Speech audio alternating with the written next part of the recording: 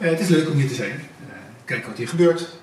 Dus het is interessant om te zien dat studenten hiermee bezig zijn. Als we allemaal na afloop denken, dit was interessant, ik heb iets kunnen zeggen wat belangrijk is. En als de interviewer dat ook vindt, dan is het denk ik gelukt.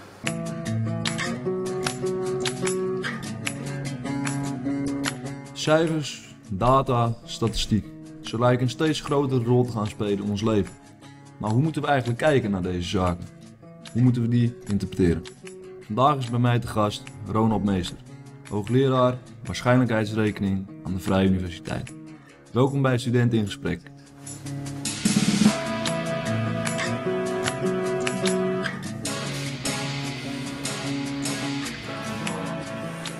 Welkom. Leuk dat u bent. Ja, en laten we beginnen. Hoogleraar waarschijnlijkheidsrekening. Kunt u kort vertellen waar u zich vooral mee bezighoudt?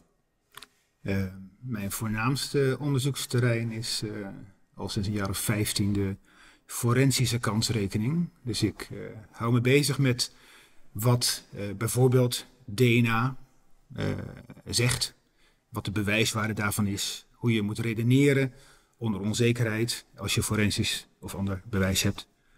En dat is een groot vakgebied. Dus dat is een behoorlijk toegepaste invulling van mijn vak. Ja. Daarnaast ben ik natuurlijk ook gewoon af en toe een abstracte wiskundige. Dus doe ik ook soms hele abstracte theoretische dingen. Dat wordt minder. En de toegepaste wiskunde, dat beslaat een steeds groter stuk van mijn onderzoekstijd. Ja, en ik denk dat het voor best veel mensen misschien een beetje ontoegankelijk is, maar heeft u misschien een voorbeeld? Komen wij dit ook in het dagelijks leven tegen? Ja, absoluut. Zodat het misschien wat herkenbaarder voor de leek is. Een van de dingen die met mijn vak meekomen is dat ik soms gevraagd word om bij een rechtszaak als getuige-expert op te treden. Dus dan wordt mij gevraagd of ik iets kan zeggen over de bewijswaarde van bepaalde aanwijzingen, bepaalde bewijsmiddelen. Of men vraagt mij om te helpen bij het goed evalueren daarvan, bij het redeneren daarover. Bijvoorbeeld, een jaar of 20 geleden was de zaak tegen Lucia de Berk heel erg in de belangstelling. Daar was ik bij betrokken in hoger beroep. En veel recenter, bij bijvoorbeeld de zaak Nicky Verstappen, ben ik ook betrokken geweest op de achtergrond. Ja, oké. En u bent zich op een gegeven moment gaan mengen in het coronadebat. Wanneer was het en waarom? Dat was eigenlijk al direct vanaf het begin. Eigenlijk vanaf het moment dat Mark Rutte in zijn befaamde torentjestoespraak ons vertelde wat de overheid zou gaan doen en welk pad ze zouden gaan volgen. En toen al was mij duidelijk uit wat hij toen zei dat het kabinet een strikt technisch-wetenschappelijke weg zou gaan volgen. En ik zeg natuurlijk niet dat je die wetenschap niet moet gebruiken, laat dat duidelijk zijn. Maar vanaf dat moment maakte ik mij zorgen, omdat ik dacht, oké, als het alleen maar over de cijfers gaat, dan kunnen we in de problemen komen. Want ja, cijfers moeten altijd geïnterpreteerd worden. Ja. En wetenschap gaat niet over waarden, het gaat niet over wat we belangrijk vinden. En die discussie die leek overgeslagen te worden. Dus vanaf dat moment maakte ik mij zorgen, ben ik het heel kritisch gaan volgen. Ja. Heb mij verdiept in allerlei aspecten van de crisis. Ja, en ben eigenlijk in de loop van de tijd misschien alleen maar kritischer geworden. Ja, want als we dan kijken naar uw vakgebied. We zijn natuurlijk doodgegooid met cijfers. Hoe verhoudt zich dat tot elkaar? Wat is uw vakgebied? Hoe kunnen we dat verbinden aan wat we zien eigenlijk? Waar heeft u verstand van in dat opzicht? Ja, dat is een goede vraag. Waar heb ik eigenlijk verstand van? Dat is een hele goede vraag. Bijvoorbeeld de modellen die het RIVM gebruikt om voorspellingen te doen. Ja. Om voorspellingen te doen over het effect van bepaalde maatregelen die ze willen gaan nemen. Ik noem eens wat, bijvoorbeeld een schoolsluiting. Ja. Of een avondklok. Of mondkapjes. Noem maar op. Daar wordt bij het RIVM aan gerekend. Die modellen leveren dan een voorspelling op. Met die voorspellingen gaat Van Dissel naar de Tweede Kamer. En de Tweede Kamerleden begrijpen de modellen niet die erachter zitten en denken dat Van Dissel het over de realiteit heeft. En op basis van die modellen worden dus politieke besluiten genomen en geaccepteerd. Nou, van die modellen heb ik verstand. Dus ik weet wat dat voor modellen zijn. Ik heb daar zelf aan ingewerkt. Ik heb ook zelf in de epidemiologie dingen gedaan. Ik weet hoe dat werkt. Ik heb de modellen bekeken. Ik weet wat je er wel en niet over kunt concluderen. Dus ja, dat is onmiddellijk gerelateerd aan mijn vakgebied. En een ander voorbeeld is, laten we zeggen, de statistiek die bijvoorbeeld een farmaceut als Pfizer heeft gebruikt en ook naar buiten heeft gebracht om uitspraken te doen over de zogenaamde efficiëntie of effectiviteit van hun vaccin. Dat zijn statistische uitspraken. Nou, daar heb ik verstand van. Daar heb ik naar gekeken en daar ben ik natuurlijk ook wel van geschrokken. Ja, want hoe kijkt u naar die... Laten we beginnen met de modellen. Hoe kijkt u naar de modellen? Bijvoorbeeld ook naar hoe het is opgebouwd. Hoe wordt normaal een model opgebouwd? Nou, kijk, een model... de bedoeling van een model is dat het iets gaat zeggen over de realiteit. Maar ja, het is een model, dus per definitie maak je het natuurlijk simpeler. Nou, dat moet, hè. Anders kan je helemaal niks. Je moet er ook mee kunnen rekenen. Je moet de computer aan kunnen zetten, als het ware, om dingen te gaan simuleren. Dat is allemaal best aardig. Maar uiteindelijk, als je dat model gaat programmeren, dan moet je de computer vertellen met welke aannames je dat doet. Hè, met welke getallen je dat doet. Hè, dat stop je er allemaal zelf in. Dus in een model ga je stoppen, bijvoorbeeld, dat als mensen meer afstand houden tot elkaar, dat een bepaalde reductie van contacten teweeg brengt. En dat vertaalt zich binnen het model dan weer in een bepaalde reductie in het aantal ziekenhuisopnames. Maar ja, die relaties tussen die verschillende grootheden, die heb je natuurlijk zelf in dat model gezet. Ja. Anders kan de computer niet zelf denken. Dat doen wij voor hem. Dus dat betekent dat als ik enigszins cynisch ben, dan is een model eigenlijk niks anders dan het doorrekenen van je eigen aannames. En dat betekent dat elk model altijd bijzonder kritisch moet worden bekeken over wat die aannames zijn. Ja. En dat is expliciet aan de hand in alle modellen van het RIVM. Er worden vergelijkingen opgesteld, maar die vergelijkingen die stellen we zelf op. Dat kan je doen bijvoorbeeld aan de hand van het verleden. Maar dan is er maar de vraag in hoeverre zo'n model nog voorspellende waarde heeft. Dus dat is ook nog een vraag. Je kan natuurlijk wel een model, zoals we dat noemen, fitten aan de data. En dan past het heel goed bij wat je gezien hebt. Maar de vraag is dan, oké, als het een beetje gaat veranderen allemaal, past het dan nog steeds? Ja. En dat weet je vaak niet. En in hoeverre wordt het gedeeld? In hoeverre wordt er ook kritisch naar gekeken? Is het echt puur het OMT? Hoe moet ik dat zien? Of is er ook een omgeving omheen die daar kritisch naar kijkt? Van wetenschappers zoals jij bijvoorbeeld. Nou, het OMT vind ik doorgaans niet bestaan uit kritische wetenschappers. Dat zijn wetenschappers, een eenzijdig samengesteld team. Dus dat zijn geen mensen met speciale expertise op dit soort gebieden. De modelleurs zitten bij het RIVM. En dat zijn professionals. Ik ken verschillende mensen persoonlijk.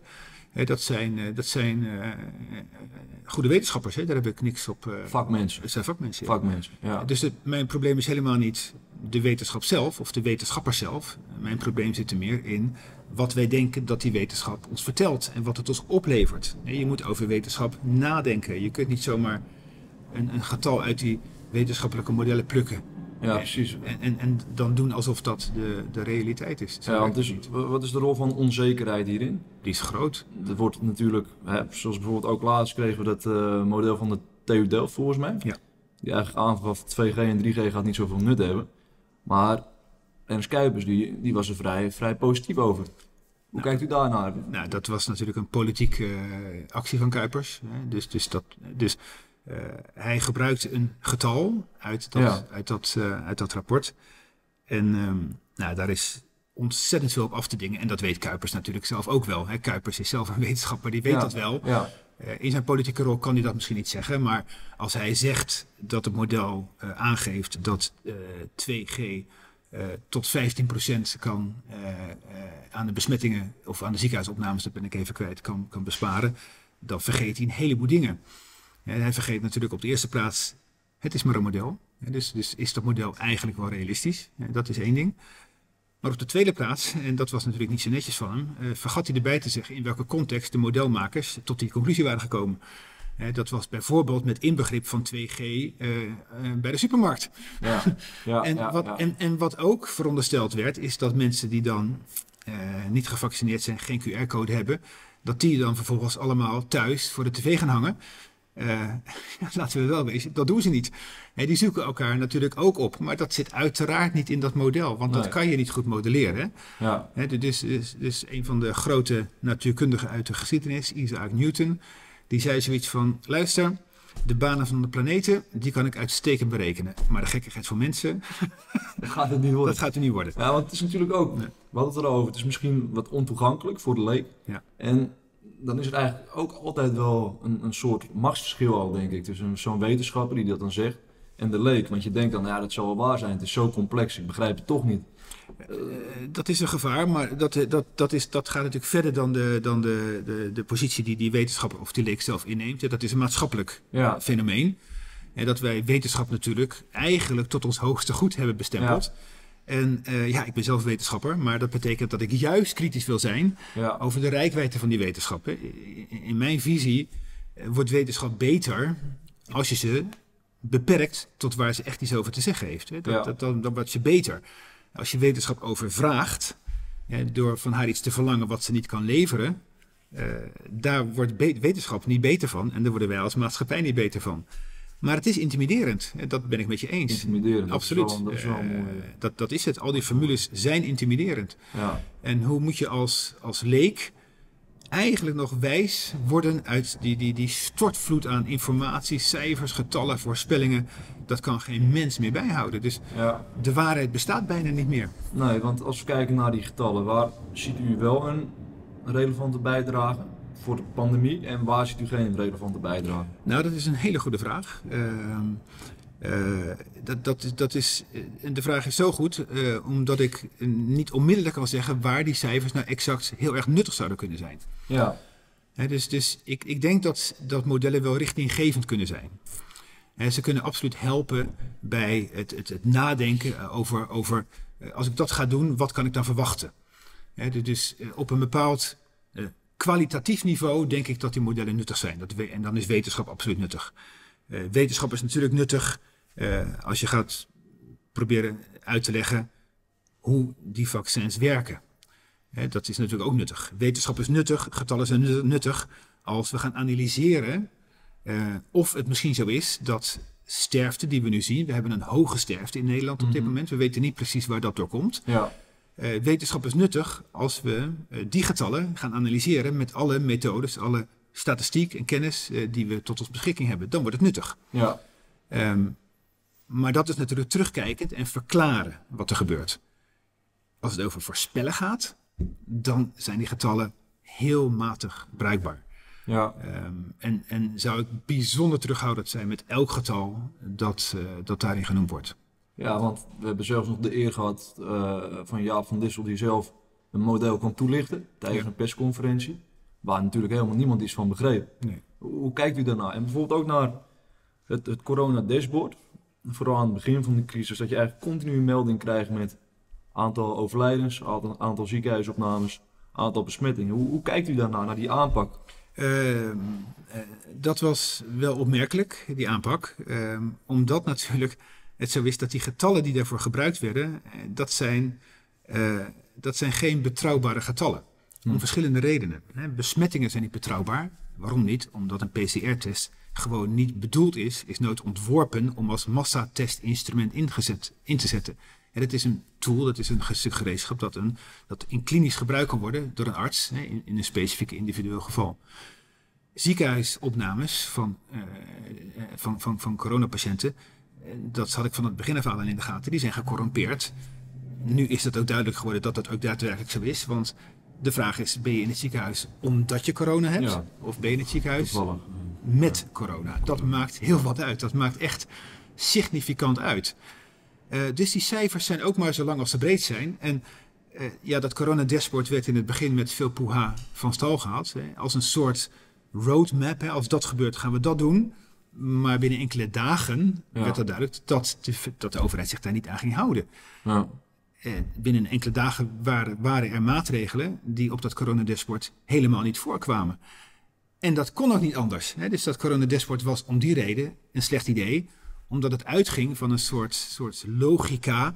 Als we dat doen, gaan we dat doen. Als we dat doen, gaan we dat doen. En dan ga je daar vervolgens aan houden. Maar de maatschappelijke ontwikkelingen zijn niet op die manier te voorspellen. Nee. Er is nog ook iets anders in de wereld. Er is een soort publieke opinie van wat er aan de hand is. Hè? Dus, en dat gaat allemaal meespelen. Dus je kunt dat gewoon niet in zo'n dashboard samenvatten. En dat bleek ook helemaal niet nuttig. En van de dashboard hebben we daarna ook nooit meer gehoord. Nee, ik wil nog eventjes teruggaan naar de inleiding. Want u zei, u begon ook over de cijfers van de farmaceuten. En dat u dat best wel zorgelijk vond, dat u daarvan schrok. Ik wil daar nog eventjes, waar schrok u eigenlijk van, in die zin? Nou, ik kan dat proberen uit te leggen. Wat er gebeurde is dat Pfizer vormde 2 groepen. Een testgroep, mensen die geen vaccin kregen. En, dus een controlegroep, en een testgroep die dat wel kreeg. En wat Pfizer dus deed, gedurende een bepaalde tijd gingen ze kijken hoeveel mensen een ernstig verloop van COVID zouden ontwikkelen. En wat bleek nou? Volgens Pfizer bleek dat in de groep met de vaccins 95% minder mensen een ernstig verloop van COVID hadden. En dat is best een indrukwekkend getal. Dat zou natuurlijk mooi zijn. Dat is een mooi getal, ja. Dat is een mooi getal. Ook, zeker. Oké, nou, mijn collega Pieter Dorsey die maakte mij erop attent dat ik misschien maar even naar die cijfers moest gaan kijken. Dat had hij ook gedaan.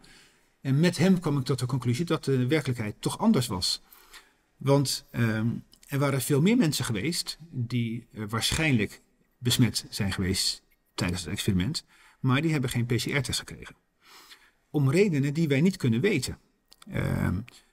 Als je die mensen meeneemt, dus dat zijn mensen die waarschijnlijk een besmetting hebben doorlopen, of een ernstige besmetting met bepaalde symptomen. Als je die mee zou nemen, en dan blijkt de reductie opeens geen 95% meer te zijn, maar 19%. 19? 19. 95 van 19? Ja. Dus wat zegt dat nou? Dat kan ik niet beoordelen, omdat ik niet weet op basis waarvan sommige mensen wel een PCR-test kregen en wel mee zijn genomen in de officiële cijfers en anderen niet. Dat weet ik niet. Hebben jullie daarna gevraagd? Daar is naar gevraagd en dat zal uiteindelijk wel een keer boven tafel moeten komen. Maar ik weet dat niet precies. En wat ook interessant was dat de keuze om iemand wel of niet als COVID-patiënt te categoriseren, dat werd gedaan. Bij bijvoorbeeld Moderna werd dat tenminste nog gedaan door een extern team artsen. Okay. Maar bij Pfizer werd het gedaan door medewerkers van Pfizer zelf. Dat geeft geen vertrouwen. Dus Pieter Dorsey zei, dit is geen science, dit is business. Dit is business, ja. En wanneer wordt het science? Wat is daarvoor nodig? Ja, onafhankelijkheid. Onafhankelijkheid. En hoe kijkt u daarnaar? Want volgens mij, u heeft ook dat, u haalde het net al eventjes aan, het onderzoek naar de oversterfte. Pieter Omtzigt vroeg toen ook naar een onderzoek in de Kamer. En hoe zit het nu eigenlijk met dat onderzoek? Er is een onderzoek gestart, maar dat onderzoek is in handen van het RIVM en het CBS. Dat vind ik zelf onverstandig. Ik denk zelf, en ik bedoel dan niet om mijn collega's van het RIVM iets kwaads over hen te zeggen, maar ik denk dat het beter is dat het onderzoek volkomen onafhankelijk plaatsvindt. En het RIVM, hoe je het ook went of keert, is in de crisis geen onafhankelijk onderzoekinstituut gebleken. Dat is eenvoudig aan te tonen dat dat niet meer zo is. Hoezo is dat? Laat ik één voorbeeld noemen. Van Dissel heeft altijd gezegd dat mondkapjes niet werken. Ja. En dat stond ook op de website van het RIVM. Vanaf het moment dat ze verplicht werden, werd dat statement werd van de website afgehaald. Nou, dat is een duidelijke aanwijzing dat hier geen onafhankelijk instituut spreekt. Hoezo? Het zou toch kunnen zijn dat ze tot andere bevindingen zijn gekomen? Juist door het wetenschappelijke... Dan zouden ze daarna moeten verwijzen. Oké, dus het was eigenlijk totaal niet gefundeerd. Nou ja, dit was een politiek besluit om die uitspraak van de website af te halen. En dat is natuurlijk ondenkbaar dat een onafhankelijk instituut dat zou doen. Dat moet je niet doen. Wat ook gebeurt is dat Van Dissel met regelmaat de presentaties geeft voor de Vaste Kamercommissie. Ja. En daar onjuistheden verkondigt. Die worden niet opgemerkt. door de Kamerleden. Dat kan ook niet, want daarvoor moet je behoorlijk ingevoerd zijn in deze problematiek. Dat is weer een beetje die machtsverhouding over dat verschil. Ja. Heeft u een voorbeeld daarvan? Nou ja, ik zou een plaatje kunnen laten zien. Dat heb ik hier natuurlijk niet bij de hand. Ja. Maar er zijn verschillende illustraties die Van Dissel heeft gegeven over het te verwachten verloop van de pandemie. Bij dit en dat soort maatregelen. En een aantal van die plaatjes waren gewoon aantoonbaar onjuist. In de zin dat het gewoon niet waar kon zijn wat daar stond. Als je weet hoe zo'n model in elkaar zit. Bijvoorbeeld ging er een lijn dalen die onmogelijk kon dalen onder de aannames van het model. Want dat zou op zijn minst zo en zo lang moeten duren voordat je effect ziet. Maar dat ging onmiddellijk. Dus dat soort zaken. Dus gewoon niet zuiver. En de Vaste Kamer, de leden van de Vaste Kamercommissie, die krijgen dan zo'n presentatie 10 minuten van tevoren te zien. En mogen dan na afloop allemaal 1 vraag stellen. Zo gaat dat. En dat is en dan daarna heet de Kamer geïnformeerd te zijn over de maatregelen. En dat vind ik wel behoorlijk chockerend eigenlijk, hoor. Hoe kunnen externe wetenschappers daar kunnen die daar iets aan toevoegen? Hebben die daar iets? Wordt daarna geluisterd? Bijvoorbeeld, u heeft ook in het onderzoek gedaan, maar dat werd volgens mij ook als desinformatie bestempeld voor de jongen. Ik heb de eer gehad om door de minister De Jonge als desinformant bestempeld te zijn. Ja. Dus, En wanneer is iets desinformatie? Ik bedoel, is dat wetenschap? Is daar een bepaald kader voor? Want je zou dan kunnen zeggen dat de heer Van Dissel misschien ook wel soms daar een handje in heeft. Nou kijk, desinformatie bestaat in de wetenschap natuurlijk alleen maar als aantoonbaar is dat mensen frauderen of onderzoeksresultaten manipuleren. Dat soort dingen, dat zou desinformatie zijn. Een goed wetenschappelijk onderzoek moet bekritiseerd kunnen worden. Dat heb ik ook heel graag. Ik heb heel graag dat mijn collega's mijn werk lezen. En daar kritisch over zijn. Je moet als wetenschapper een dikke huid hebben. Dat hoort erbij. Dus als er redenen zijn om mijn onderzoek, om daar kritiek op te hebben, dan hoor ik dat heel graag. Ja. Dat is geen desinformatie, dat is het wezen van wetenschap. Dus het woord desinformatie, dat gebruikte de jongen over een onderzoek wat hij zelf niet kan begrijpen. Ja. Maar wat hem niet welgevallig was. Nou, dat was voor hem de reden om dat woord desinformatie te gebruiken. En dat is, stuitend. Dat woord wil ik wel gebruiken. Maar wetenschap, wetenschap kenmerkt zich juist door de interactie die er continu is door wetenschappers. Als er dan totaal geen enkele controle is op bijvoorbeeld de modellen van het RIVM, is dat dan wel wetenschap te noemen? Want als er een kritische vraag wordt gesteld in de Kamer, dan zeggen ze wij volgen de wetenschap. Ja. En dan zegt de heer Van Dissel zeggen de modellen. Ja. Maar hoe kunnen we dan spreken van wetenschap als er geen enkele controle is? Ja. Mijn collega's en ook ikzelf hebben bij herhaling om openbaarheid van modellen en van data hebben daarvoor gepleit. Dat is nodig. Het is niet openbaar? Nee. Er staat wat informatie op de site over het RIVM, maar we kunnen dat niet narekenen wat zij gedaan hebben, want we weten ook niet welke data daarvoor gebruikt is.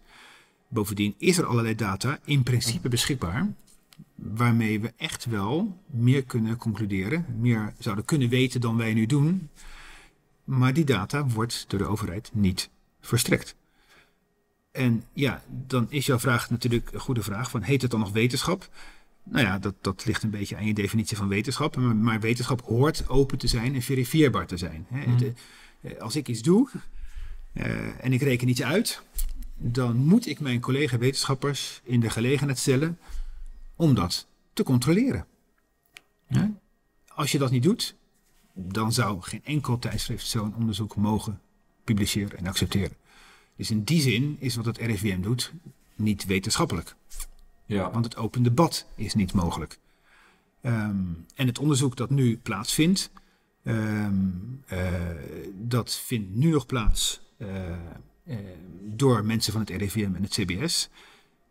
Er wordt nu een poging gedaan om daar onafhankelijke academici bij te betrekken, waaronder ook mijzelf. En ik ben nu aan het overwegen in hoeverre ik daarop in kan gaan.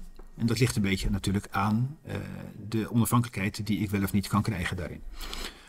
Dus dat zullen we zien. U zegt, ik moet zelf ook kijken of ik wel onafhankelijk genoeg ben. Nee, ik ben onafhankelijk, maar ik moet de gelegenheid kunnen krijgen om ook... alles moet vrijgegeven worden. Ik moet zelf onafhankelijk mijn werk kunnen doen. En als dat niet kan, dan kan ik daar natuurlijk niet bij betrokken zijn. Ja. En als dat wel kan, dan wel. Ja, want kijk, waarom is het nou die transparantie zo belangrijk? Want wij bijvoorbeeld dan, als je gaat studeren, eerste jaar leren, ook al is het onbewust, je bent altijd waarschijnlijk voor ingenomen. Dus dat is denk ik ook wel een belangrijk verschil. We hoeven niet te zeggen, het RIVM doet dat bewust, maar ook al doen ze het onbewust, je hebt altijd toch een bepaalde bias, noemen ze dat. Dat is onontkoombaar. Elke wetenschapper, ook al ontkent hij of zij het, heeft een bepaalde bias. Elke wetenschapper denkt er iets van tevoren. Hoopt soms op een bepaald resultaat. Hè, dat doen we allemaal. Dat is ook prima, daar is niks mis mee. Sterker nog, er is gewoon geen manier om dat uit te schakelen. Er is geen manier om wetenschap te bedrijven om tot een bepaalde overtuiging te komen. Ja. Zonder dat je dit subjectieve element helemaal kwijtraakt. Maar er is wel een manier om te kijken wat de data zegt. Wat de data zegt, samen met jouw oorspronkelijke bias, dat bepaalt eigenlijk samen welke conclusie jij na afloop trekt van het onderzoek. Dus dan krijg je de grappige situatie dat hetzelfde onderzoek met objectieve data toch tot verschillende conclusies kan leiden. Ja. Omdat de wetenschapper nou eenmaal een mens is en ook een bepaalde reden heeft om iets te verwachten, om iets te hopen, om iets te denken. Dat kan dus. Dus als ik niet in toekomst voorspellen geloof en ik doe een experiment daarvoor dat inderdaad dat lijkt te bevestigen, dan ben ik na afloop overtuigd dat dat niet kan. Als iemand denkt dat het echt zeer zeker wel kan en met dezelfde resultaten komt hij uiteindelijk toch op een andere overtuiging uit. Ja. En dat is niet alleen de psychologie. Ja. Dat wordt bevestigd door het statistische paradigma waar ik me vooral mee bezig hou. En dat is het meer Bayesiaanse paradigma waarin deze formulering en deze gang van zaken eigenlijk geformaliseerd wordt. Ja. Dus als je dat doet, ja, dan zul je zien dat verschillende overtuigingen ook uiteindelijk tot verschillende conclusies kunnen leiden. Ja. Oké, interessant. Bent u zelf nog bezig met dat onderzoek naar de oversterfte? Is dat nog een soort follow-up? Want jullie hebben zelf met de heer Aukema? Met Wouter Aukema en Theo Schetters hebben we daar een preprint gepubliceerd. Ja. Jazeker. Ik ben nu bezig met een betere versie daarvan. Dus natuurlijk heeft deze preprint de aandacht getrokken. Dat had ik ook wel verwacht. Maar het heeft gelukkig ook de aandacht getrokken van een aantal van mijn collega's. Ja. Daar kreeg ik interessant commentaar op. Okay. Daarna hebben wij ook gerekend aan de cijfers in Oostenrijk, omdat daar ook vergelijkbare cijfers beschikbaar waren. Dus wij weten nu wat meer. We hebben ook gemerkt dat onze specifieke manier van presenteren ook wel aanleiding gaf tot misverstanden. Dat was natuurlijk niet onze bedoeling. Maar, wat was jullie manier van presenteren? Ja, wij presenteerden onze resultaten met een bepaalde illustratie waarvan wij dachten dat heel helder zou zijn en dat precies zou aangeven wat er aan de hand was. Dat was het eigenlijk ook, maar je kunt hem ook misverstaan. Blijkt. Wetenschap, hè? Wetenschap. Dus daar hebben we van geleerd. Dus wij in de nieuwe versie die we nu voorbereiden, doen we dat natuurlijk anders. Wij willen niet misleiden, wij willen juist vertellen wat we wel en niet weten. Dus dat gaat beter worden. Dus het wordt al met al ongetwijfeld een beter verhaal. Met dank aan mijn collega's en met dank aan hoe dat in de wetenschap werkt. Oké, nou dat is toch mooi. En wat weten jullie wel, wat weten jullie nog niet? Wij weten niet zo heel veel, omdat we niet zoveel data hebben. Ja. Dus je kunt op basis van hele beperkte data natuurlijk ook maar beperkte conclusies trekken. Dus wat wij wel weten is dat de data ook weer niet zo geruststellend zijn, dat ik zou zeggen, nou jongens, dit is duidelijk. Dat is ook niet zo. Dus als je een conclusie zou moeten trekken uit ons onderzoek, is de conclusie eigenlijk, we kunnen het op basis van deze data niet echt weten. Ja. Maar wat we weten is voldoende aanleiding om wel beter te gaan kijken naar die data. Met nauwkeurigere data, die moeten we dus eigenlijk krijgen.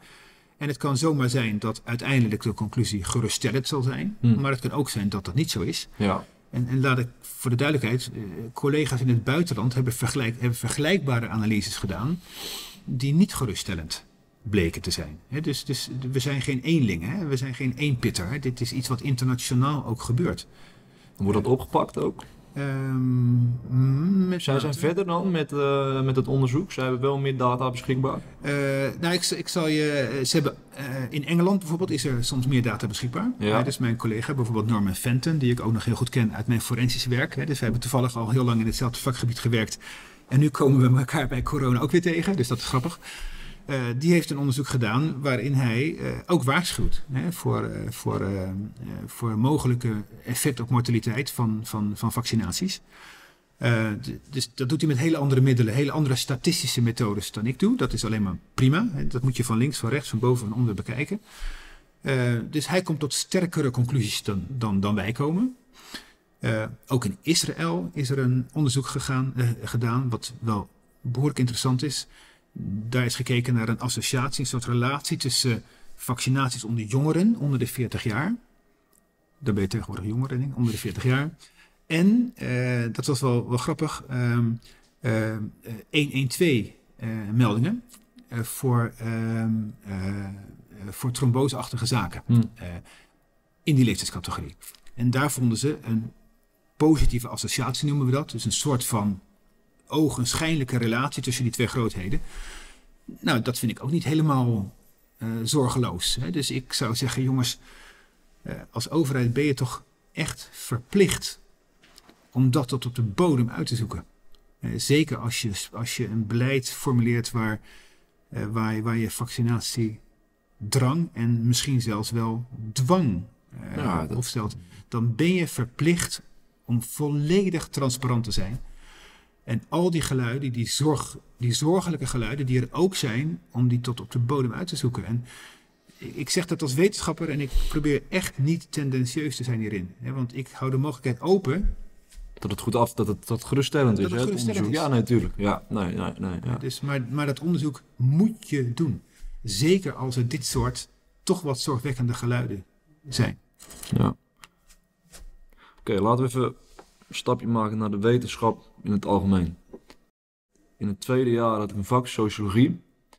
En bij de eerste lecture, ik kan het nog goed herinneren, de professor die vertelde vol trots, wetenschap heeft weer de status die het verdient, nu door de coronacrisis. Zijn we wetenschap te belangrijk gaan vinden? Ja, dat is eigenlijk over die vraag kan ik uren praten, maar dat gaan we nu niet doen. Nou, we hebben nog een kwartiertje. Een kwartiertje, oké. Ik ben op dit moment een coronaboekje aan het schrijven. Ja. En in dat coronaboek neem ik een heel ander gezichtspunt in dan de meeste teksten erover. Ik vlieg het een beetje levensbeschouwelijk aan. Wat zegt onze reactie op corona over hoe wij als maatschappij de wereld zien? En een van mijn conclusies is, dat is eigenlijk het antwoord op, daarom begin ik erover, dat is het antwoord op jouw vraag, dat wetenschap eigenlijk nog ons enige gemeenschappelijke grote verhaal is. En ik ben absoluut voor een hoge status van wetenschap, ja. Maar wel binnen de reikwijdte waar die wetenschap ook daadwerkelijk iets over zegt. Dus wij zijn wetenschap te belangrijk gaan vinden. Gedeeltelijk als reactie op het feit, denk ik, dat wij andere grote verhalen, andere levensbeschouwelijke en soms ook religieuze verhalen, gewoon niet meer geloven. Daar geloven we met z'n allen niet meer in. Dat zegt ons allemaal niets meer. Ja. Maar wetenschap zegt ons nog wel wat. En dat is verwarrend. Want als wetenschap het alleen voor het zeggen krijgt, dan komen we in de problemen, omdat we dan bijvoorbeeld niet meer kunnen praten over wat we belangrijk vinden, wat we waardevol vinden. Want waarden gaan aan wetenschap vooraf. Dus de wetenschap gaat ons niet vertellen of je moet streven naar geen code zwart op de IC, of dat je moet streven naar geen ouderen die in eenzaamheid op een kamer sterven. Ik wou net zeggen, ja. Dus dat zijn waardeoordelen, daar gaat de wetenschap niet over. Dus ja, wij zijn met z'n allen toch wel een beetje als een kip zonder kop achter die schijnbare objectiviteit van de wetenschap aangelopen. Dus jouw professor zou ik wel willen corrigeren. Nee, ik zou tegen hem zeggen, ja, wetenschap is belangrijk, maar ik denk juist dat de coronacrisis heeft aangetoond dat wij door wetenschap als enige grote verhaal nog te zien ook echt iets missen wat cruciaal is. Ja, want je hoort ook vaak wetenschap de nieuwe religie. Kunt u daar wat van maken? Dat wordt de titel van mijn boek. Echt waar? Serieus? Nou, de titel wordt Wetenschap als nieuwe religie. En de ondertitel is dan hoe corona de spirituele schaarste in de samenleving heeft blootgelegd. Dus dat wordt mijn insteek. Hè. Dus ik werk natuurlijk wetenschap als religie, dat klinkt natuurlijk lekker. Maar die parallel tussen wetenschap en hoe wij vroeger tegen religie aankeken, die gaat behoorlijk ver. Ja. Dus ik heb een hoofdstuk wat ik zelf behoorlijk grappig vind, maar dat ligt natuurlijk een beetje aan je gevoel voor humor. Waarin ik een aantal parallellen observeer tussen wat we eigenlijk belachelijk vinden aan religieus geloof met z'n allen, maar wat we met z'n allen gewoon doen, maar dan heet het wetenschap. Ja, misschien de heer Van Dissel als de nieuwe paus Franciscus. Ja, nou, die grap maak ik nog net niet, maar wie weet. Ik maak wel een vergelijking tussen de hoge priester van vroeger en natuurlijk de iconen van de wetenschap. Dus daar zijn heel veel parallellen tussen de manier waarop wij vroeger tegen alles wat met religie te maken heeft aankeken en hoe we nu tegen wetenschap aankijken. En ik ben daar niet tegen om die wetenschap een hoog aanzien te geven. Maar ik kan maar niet genoeg benadrukken, daarom herhaal ik het maar een paar keer, dat die wetenschap natuurlijke grenzen heeft. Ja. En die moet je respecteren. Ja. En als je die niet respecteert, dan doe je de wetenschap geen plezier. Ja. Want dan vraag je iets van haar wat ze gewoon niet kan leveren. Dus dat zou jouw professor wel, denk ik, moeten weten. En hoe kijkt u naar de universiteit? Het is toch een beetje het huis van de wetenschap ook in een bepaalde zin. Hoe vindt u dat de wetenschap daar bedreven wordt op het moment? Nou ja, normaal gesproken heb ik... er zijn natuurlijk altijd gebieden waar de onafhankelijkheid van wetenschap op de universiteit ter discussie staat. En mijn eigen werkgever had afgelopen week een vervelende week.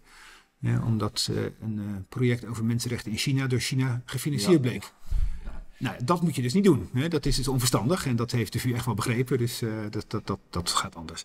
En dat soort belangenverstrengelingen zijn er natuurlijk altijd. Die moet je voorkomen. Dus je moet als universiteit volkomen onafhankelijk zijn. En dat is verdraaid lastig als je onderzoek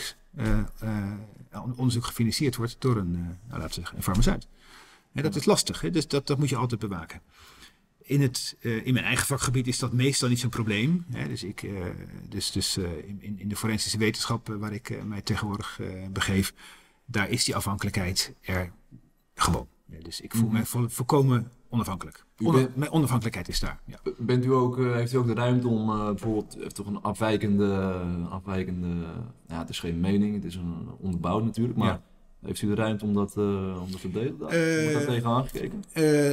Natuurlijk heb ik de ruimte wel. Maar ik merk wel dat op de universiteit dat niet vanzelfsprekend is. Oh. Dus ik vind zelf wel dat de universiteiten zich veel en veel meer hadden mogen mengen in de kwesties die we net bespraken. Namelijk het gebrek aan openheid van data en van modellen. Dus de universiteiten hadden met z'n allen natuurlijk daar wel een statement over kunnen maken. Jongens, dit accepteren we niet. Dit is geen wetenschap. Dit kunnen jullie niet doen op deze manier. Dus ik merk wel dat kritische wetenschappers zoals ik, die hebben het niet zo makkelijk. Want die worden al snel in het wappiekamp gedirigeerd. Ja. Dus dat is natuurlijk heel makkelijk. Ja. Worden soms ook bedreigd. Hè. We horen natuurlijk van bedreigingen van mensen uit het OMT. En dat is natuurlijk vreselijk. Hè. Dat is dus, hoewel ik het inhoudelijk vaak erg met ze oneens ben, dan moeten deze mensen uiteraard hun werk kunnen doen en niet bedreigd worden. Maar mensen zoals ik, hè, de critici, hè, die gewoon op een andere manier naar de crisis kijken, daar gebeurt hetzelfde. Ja, dus, u hoeft er niet, als u dat niet wil, dan hoeft u er niet verder over in te gaan. Maar persoonlijk buiten de universiteit, dan is het ook wel, eist het ook wel een beetje zijn tol. Absoluut, ja, zeker. Ja, zeker. En ik weet ook dat er jonge wetenschappelijke carrières gebroken zijn om geen andere reden dan dat deze jonge wetenschappers een keer een ingezonden brief in een krant hebben gezet waarin ze vraagtekens hebben gezet bij bijvoorbeeld de vaccinatiedrang vanuit de maatschappij. Zij beargumenteerden op wetenschappelijke gronden dat massavaccinatie misschien ook wel wat keerzijdes heeft waar we nu niet over nadenken. En Dat was daar kun je mee oneens zijn, je kunt erover discussiëren, dat mag allemaal in de wetenschap.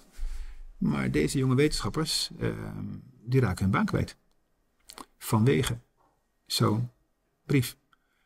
Nou, dat is natuurlijk ongelooflijk. Maar het is realiteit. Ik heb makkelijk praten, ik ben 58. Dus mijn carrière die staat wel op de rails. Maar als je 26 bent en je bent postdoc en je moet nog op voor een vaste aanstelling of voor een beoordeling, dan is het een heel ander verhaal. En daar maak ik me enorme zorgen om. In wat voor staat is de wetenschap op dit moment? Nou, in zijn algemeenheid vind ik dat een moeilijk te beantwoorden vraag, maar het ligt ook een beetje aan welk wetenschapsgebied je hebt. Maar het is duidelijk dat sommige wetenschapsgebieden wel in crisis zijn. Je hoort dat misschien tegenwoordig ook wel, dat heb je misschien wel gehoord. Dat wordt dan de replicatiecrisis genoemd. Dat wetenschappelijke claims die gemaakt worden helemaal niet herhaald kunnen worden. Want bij herhaling van het experiment blijkt het niet waar te zijn. En dat heeft alles te maken met de manier waarop we tegen wetenschap aankijken. Dus Ioannidis, een van de meest geciteerde wetenschappers ter wereld, die schreef daar een jaar of 15 geleden een interessant artikeltje over. En de naam van dat artikel was Why Most Public Research Findings Are False. Dus er zijn wetenschapsgebieden, aldus Ioannidis, waar de meeste claims die gemaakt worden gewoon onjuist zijn. Je heeft er zelf ook een boek over geschreven, hè? Arrogant heet dat volgens mij. Waarom wetenschappers vaak minder weten dan ze denken. Ja, zeker. Ja, dat is natuurlijk ook wel mooi te plaatsen in deze... dat is mooi te plaatsen. In deze wereld. Dat is mooi te plaatsen. Ja, dat boek ging vooral over wetenschap, over evolutionaire verschijnselen. Wat natuurlijk altijd een heikel punt is geweest. Er was een merkwaardig debat in die tijd over aap of Adam en dat soort idiote alliteraties. Dat ging echt helemaal nergens over. Maar als wetenschapper naar evolutionaire verschijnselen kijken is interessant.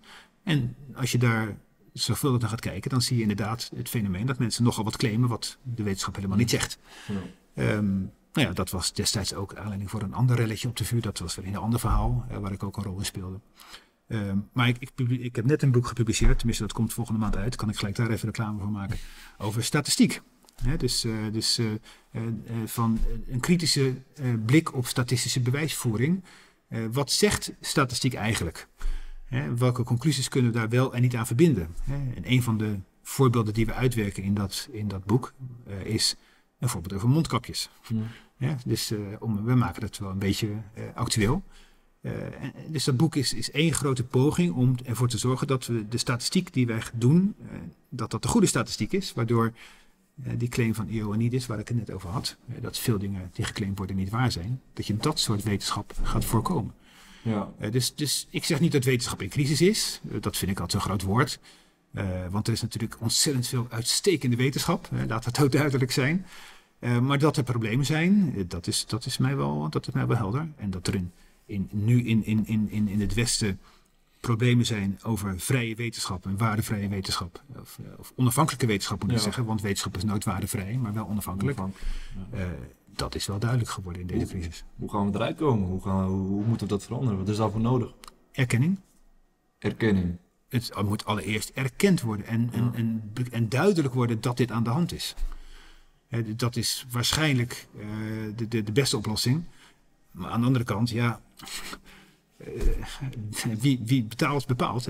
Dat geldt altijd en dat geldt ook hier. Wetenschap zal en wordt steeds meer afhankelijk van financiering uit het bedrijfsleven. Dus misschien moeten we daar met z'n allen ook over nadenken of dat zo wenselijk is. Dus toen ik begon in het begin van mijn carrière was het nog wel eens denkbaar dat ik een promovendus aannam die door de afdeling wiskunde zelf werd betaald. We hadden zogenaamde eigen promovendi. Ja. Nou, dat is ondenkbaar. Die hebben we niet meer. Daar heeft de maatschappij, daar heeft de overheid, want wij zijn onderdeel van de overheid, geen geld meer voor. Het gevolg is dat alles extern gefinancierd moet worden. Dat gaat via NWO, of zon-NW, dat soort organisaties. Maar die zijn overheidsgestuurd. In de zin dat de overheid bepaalt aan wat voor soort onderzoeksgebieden dat geld gealloceerd wordt. Ja. Nou, dat betekent een enorme overheidsbemoeienis met het soort onderzoek dat we doen. Terwijl onderzoek nu ook juist zo floreert bij gewoon is wat gekkigheid. Hè? Ja. Iemand zei tegen mij, die Meester, die publiceert met allemaal warhoofden. En dat vond ik eigenlijk een enorm compliment. Want wetenschappers moeten een beetje warhoofden zijn. Ja. Die moeten gewoon iets geks denken en die moeten gewoon iets raars doen. En zich vooral niet aan de clichés houden. En dat moet allemaal gebeuren. Dat moet kunnen. En dat moet ook gewoon, in het Engels noemen we dat curiosity driven. En je moet gewoon iets gaan doen. Waarom? Omdat je het wil. Ja. Omdat je nieuwsgierig bent. En die categorie wetenschappelijk onderzoek, die staat echt wel onder druk. En dat vind ik wel een zorgwekkende ontwikkeling.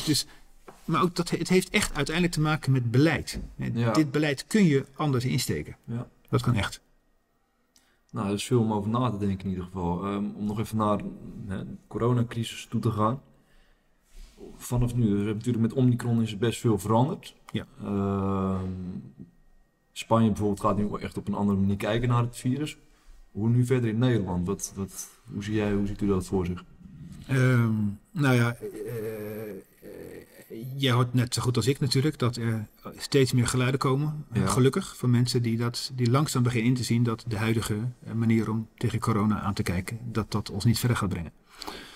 Dus er komen steeds meer geluiden van mensen die zich realiseren dat zo'n QR-pas geen enkele toegevoegde waarde wat betreft veiligheid heeft. Ja. Er zijn steeds meer mensen die dat snappen, die dat begrijpen en dat niet alleen, maar die dat nu ook gaan zeggen. Mm-hmm. Dus ik denk dat er wel een voorzichtige kentering zichtbaar is.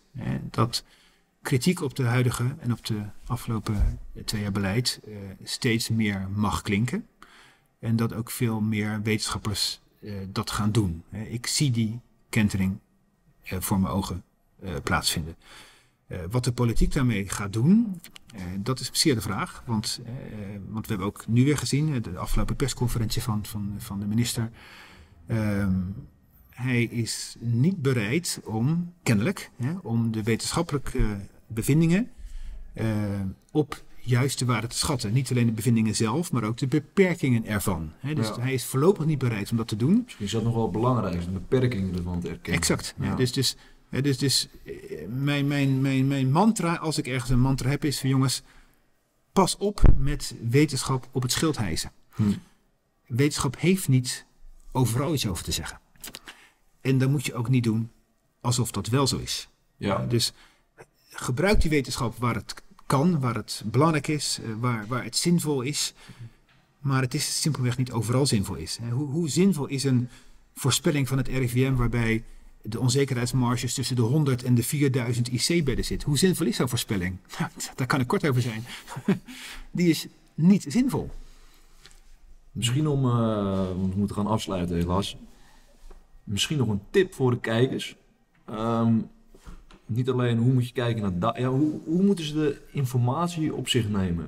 Hoe kunnen ze daar misschien iets kritischer in zijn van beide kanten? Dus zowel van de data van het RIVM, maar ook met andere onderzoeken die worden vrijgegeven. Ja. Dus eigenlijk de 2 extremen. Hoe kunnen ze daar iets meer kritisch op zijn?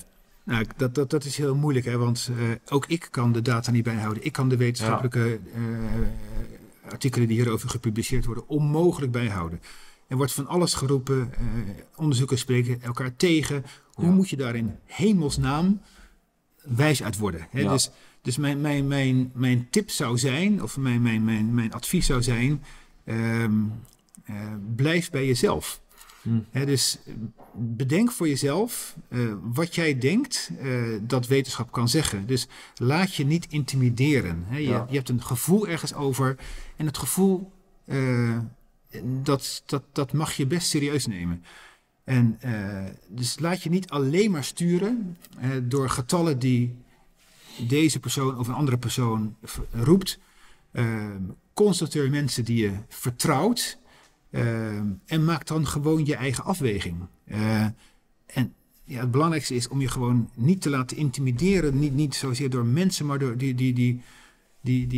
die stortvloed aan gegevens die je tot je zou kunnen nemen, maar waar je uiteindelijk niet heel erg veel wijzer van wordt. Blijf bij jezelf. Blijf bij jezelf. Mooi om mee af te sluiten. Bedankt voor uw komst. Bedankt voor uw bijdrage ook in het debat. En tot snel wellicht. Graag gedaan, dankjewel. Dank u. Vond u dit nou een leuk gesprek en zou u meer van willen zien? Dat kan, maar dan hebben wij wel uw hulp nodig in de vorm van bijvoorbeeld een donatie. Wij zijn een stichting, dus alles wat we binnenkrijgen moeten we ook weer uitgeven en dat wordt goed besteed. Dus bij voorbaat dank. En je moet iets doen waar je in gelooft. En je vooral niet laten corromperen. En echt bij jezelf blijven. Ik hoop dat wij op een verstandigere manier naar die wetenschap kunnen gaan kijken. Dat we op een verstandigere manier naar de samenleving kunnen gaan kijken. Dat we misschien weer iets gaan terugvinden van een soort gemeenschappelijk verhaal. Waarmee we deze crisis achter ons kunnen laten. En weer gewoon als één samenleving onverdeeld en niet gepolariseerd weer verder te brengen.